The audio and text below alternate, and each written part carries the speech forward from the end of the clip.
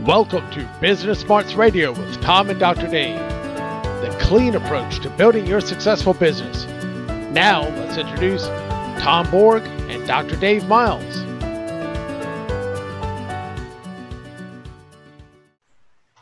Welcome to Business Smarts Radio with Tom and Dr. Dave, where we bring you the clean approach to building your successful business. And by clean, we are not talking about spick and span and dust bombs, my friends. We are all about the acronym CLEAN here on this podcast. We're all about communication, leadership, engagement, and no drama. So today we're going to talk about creating a strategic business plan for COVID. Now, with saying that, one of the things that Tom and I were discussing before were some of the clients that we've helped before with a 3-year strategic plan. And typically we look at a 3-year because at least it's realistic. It's long-term, but it's not so long-term that it's just pie in the sky. And one of the tools that we use is called the execution roadmap. And we really like the fact of being able to put, especially for you people that are high D, that are really results oriented and will just give you the bullet points. It's your entire strategic plan on one sheet of paper, which is awesome. So one of the things, you have some of the traditional strategic planning things on one end, and Tom and I were going through and discussing it. But on the other end, this is what really struck with it, and he come up with this idea to be able to share with you guys today. On the back, we're like, okay, well, what do you want to accomplish in the next 3 years? What are your goals? And then to get to that point, what are you going to do this year? And then what are you going to do this year? What are you going to do every quarter? And who is responsible for that task item each quarter? Sounds great. Then we thought about that's a 3-year plan. And then those are broken up into 1-year goals. And then what are you going to do every quarter? I don't know about you, Tom, but right now with everything going on with the changes and the COVID and everything else, it's like, can you really think almost 3 months in advance on, all right, well, this is exactly the way everything's going to be 3 months from now?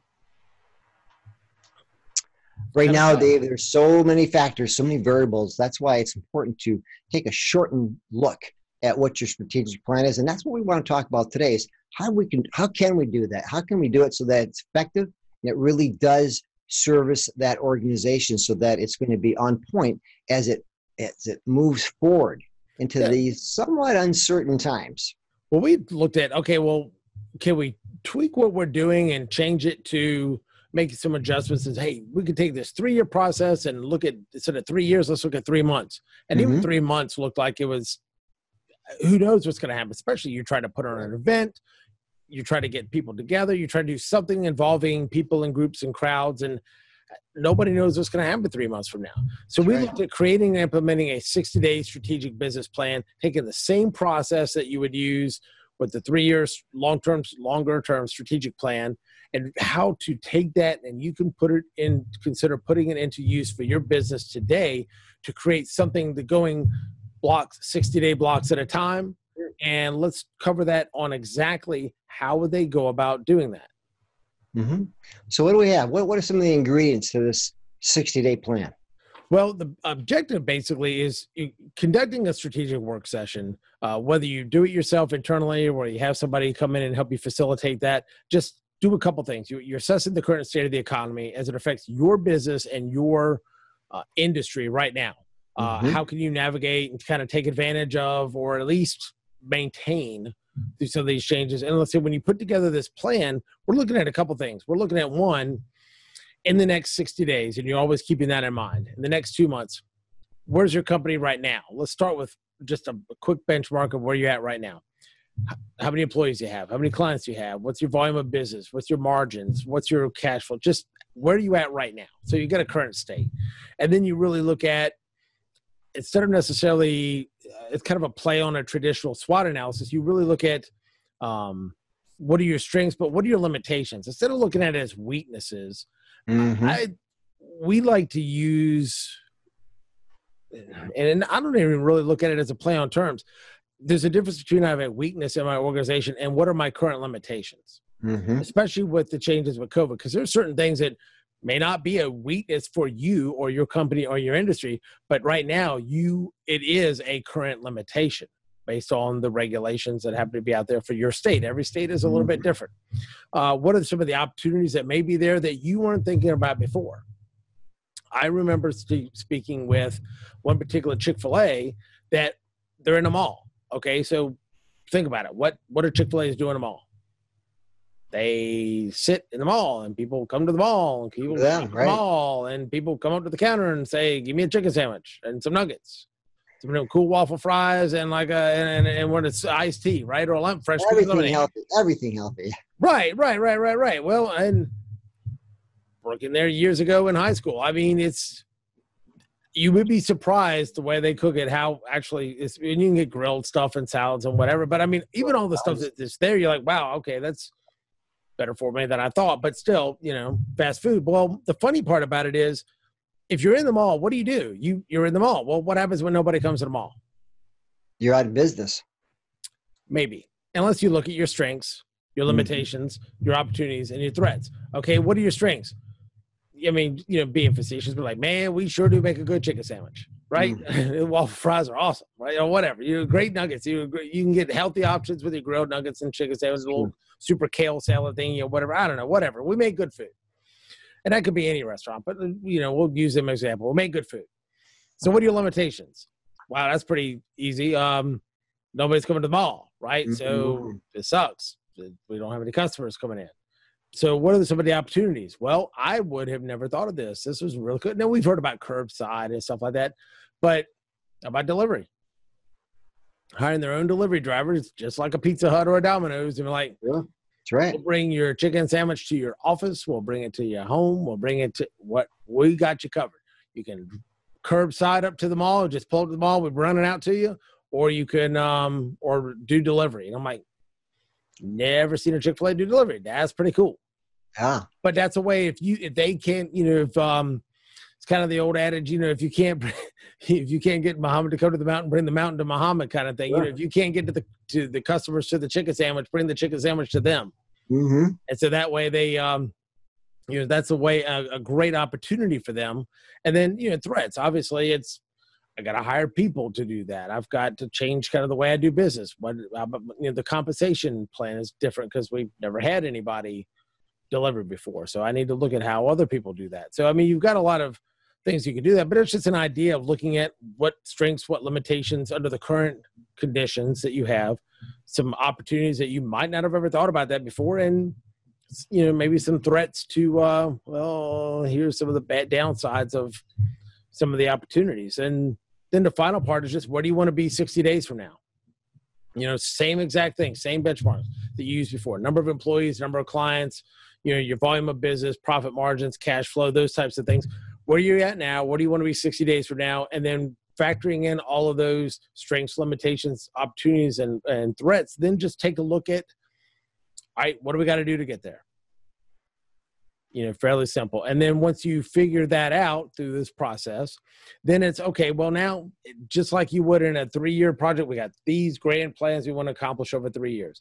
What do we got to do in year 1 to make that happen? And then out of year 1, what do we got to do every quarter?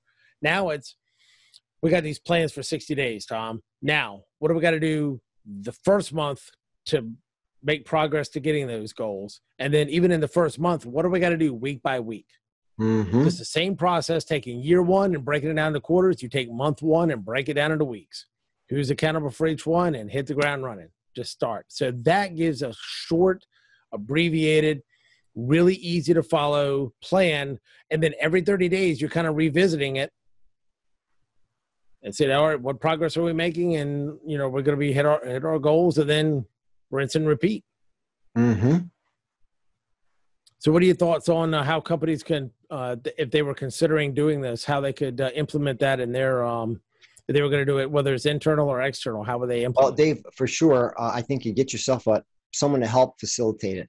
If you do it yourself, you can do that, but you run the risk of dominating the meeting. Have an outsider who can be objective come in, help facilitate. Now, how could you do that today? Well, definitely online. Very easily done. Through Zoom or Microsoft platform, whatever you're using. But the idea is get everybody involved, get everybody present, get everybody involved, and give them an opportunity to contribute. That's so important. I mean, just by being involved, that's one thing, but allow them to contribute. Have them do the brainstorming separately in small groups or with a partner. But the key is we want to get people's input. You want to get them to think out loud, and then you come back to the large group and you actually walk through what you've come up with and consider what you can keep and what might not be the best use of objectives at this time. Oh, I think that's a great idea. And you mentioned about use of technology. One of the things you could do is one that I love about Zoom is being able to utilize the breakout rooms, and yes. Lots of platforms have them, but we'll pick on Zoom for the time being because that's what we're on right now. But I mean, say you take everybody, you break them into 4 even groups, and no matter what size of your team is, and you have one team working on strengths, one working on limitations, one on opportunities, and one on threats.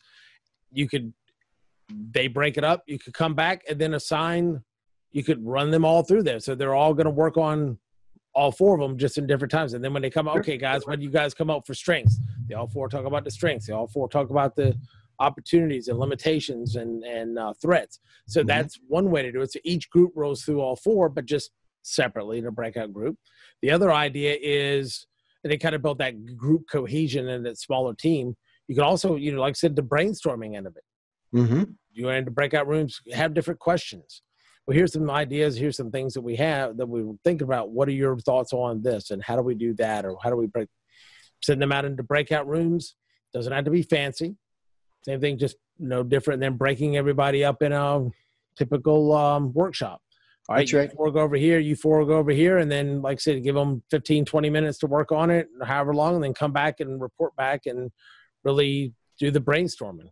I think the key is to make sure you record everything you're doing, the ideas that you come up with, get them down on paper or get them down on a file that can be printed off. And at the same time, we want to make sure that by the end of that meeting, you've assigned people to follow up on specific parts of that strategic planning session so that you actually have people who are going to be accountable to report back to the large group at your next meeting. And that's important to make sure you schedule that next meeting so that you can take that the next step to see just where you are in terms of implementing the ideas you've come up with. Yeah, because you had mentioned this before, and I think it was very important that, you're coming up with a 60-day plan, no different than a lot of people come up with 3-year strategic plans, 5-year strategic plans, and you know what? It's great, and it's wonderful, and rah-rah, and high-five everybody. We did it. We got through another session. And then it goes on a shelf and just collects dust for the next 3 to 5 years, and nothing happens. Yeah, that's right. The same thing can happen here. You could have this, if you're bringing everybody together for a couple hours or a half day or whatever to really kind of brainstorm on what to do, why let that go to waste? So once you have everything broken down, these are the things we need to do the first month, and then these are the projects weekly to make this happen. Here's who's assigned to those. A quick check-in every week. I know you've always been a big proponent of weekly check-ins with your employees, but yeah, bring the team together for 15 minutes. All right, quick, almost like a stand-up meeting. All right, guys, where are we at on this? That's a great idea. Boom, boom, boom, boom. Everybody's got their sheet of paper. Everybody's got exactly who is responsible for what kind of progress do we have, what kind of issues, roadblocks that you have, and as the boss, what can I do to, remove roadblocks? That's the number one thing. That's the way to do it. Make sure that people see the plan, how it's going to be followed through on, and then make sure you stay accountable to the whole process. Yeah, and then maybe you're doing that 15-minute quick check-in every week. Maybe that once a month, you say maybe you get something a little bit longer, maybe half hour, something, a quick meeting. Okay, well, cool. Well, how did we do this month? What do we need to do? Do the same thing, assign. All right, to finish up our 60 days, what do we need to do? Who's going to be accountable for it? Blah, blah, blah, blah, blah. All right, now we got our next 30-day plan. Let's go. And so maybe every 60 days, you're spending a little bit more time coming up with that plan, short little burst meetings, 15, 20 minutes every week, tops, just a quick check-in. And then once a month, maybe you do like a traditional hour-long meeting, maybe just a half hour to hour, just to kind of, all right, well, how are we doing? What are we doing? What do we need to make sure we're doing for the next month to make sure that we're going to meet our 60-day goals? Is anything major changed? And when checking in every week, here's the cool part. Things change so quickly nowadays between new regulations and new guidelines and new this and new that, and every state's different. And what are we doing nationally? And what about this recommendation? And I just heard this lawyer talk about XYZ from an HR perspective. You're like, But those weekly check-ins are where you can say, here's some of the new info that's come out. Let's make sure and pay attention to it. You're not going to be behind the 8 ball that 60 days from now, oh my God, all this stuff has changed in the last 2 months and we haven't kept up on it. And Dave, as you think about this isn't a bad way to run your business, even when there is not a COVID-19 pandemic going on. That is constant communication, updates, tweaking. I mean, this would be a prudent way to move your business forward without any surprises. Yeah, just because it is so, it's so kind of short-term and tactical, but it's keeping that finger on the pulse of everything without standing over top of everybody and micromanaging either. So, all right. So I guess this is a good plan. I think if our listeners were to consider doing this, it's something that's very doable, and especially during these times. So we'd be happy to help if that's something they would need some assistance with, or if they want to facilitate themselves, that is fine. But again, it's something that's very doable, and main thing is to start it, be accountable, and follow through. Yes. And any final words that you would have for our listeners who may be considering this? I would suggest to make a commitment to do something like this within the next 2 weeks so that you can get yourself on track and really take advantage of this opportunity that we really do have as a business society. Sounds good. Well, that is all we have for this episode of Business Smarts Radio. Hopefully that creating and implementing that 60-day recurring business plan and strategic plan has been helpful for you guys. So we appreciate you all listening. Give us any feedback you have in the comments on how you would go about implementing this. And we will see you on the next episode of Business Smarts Radio. Take care.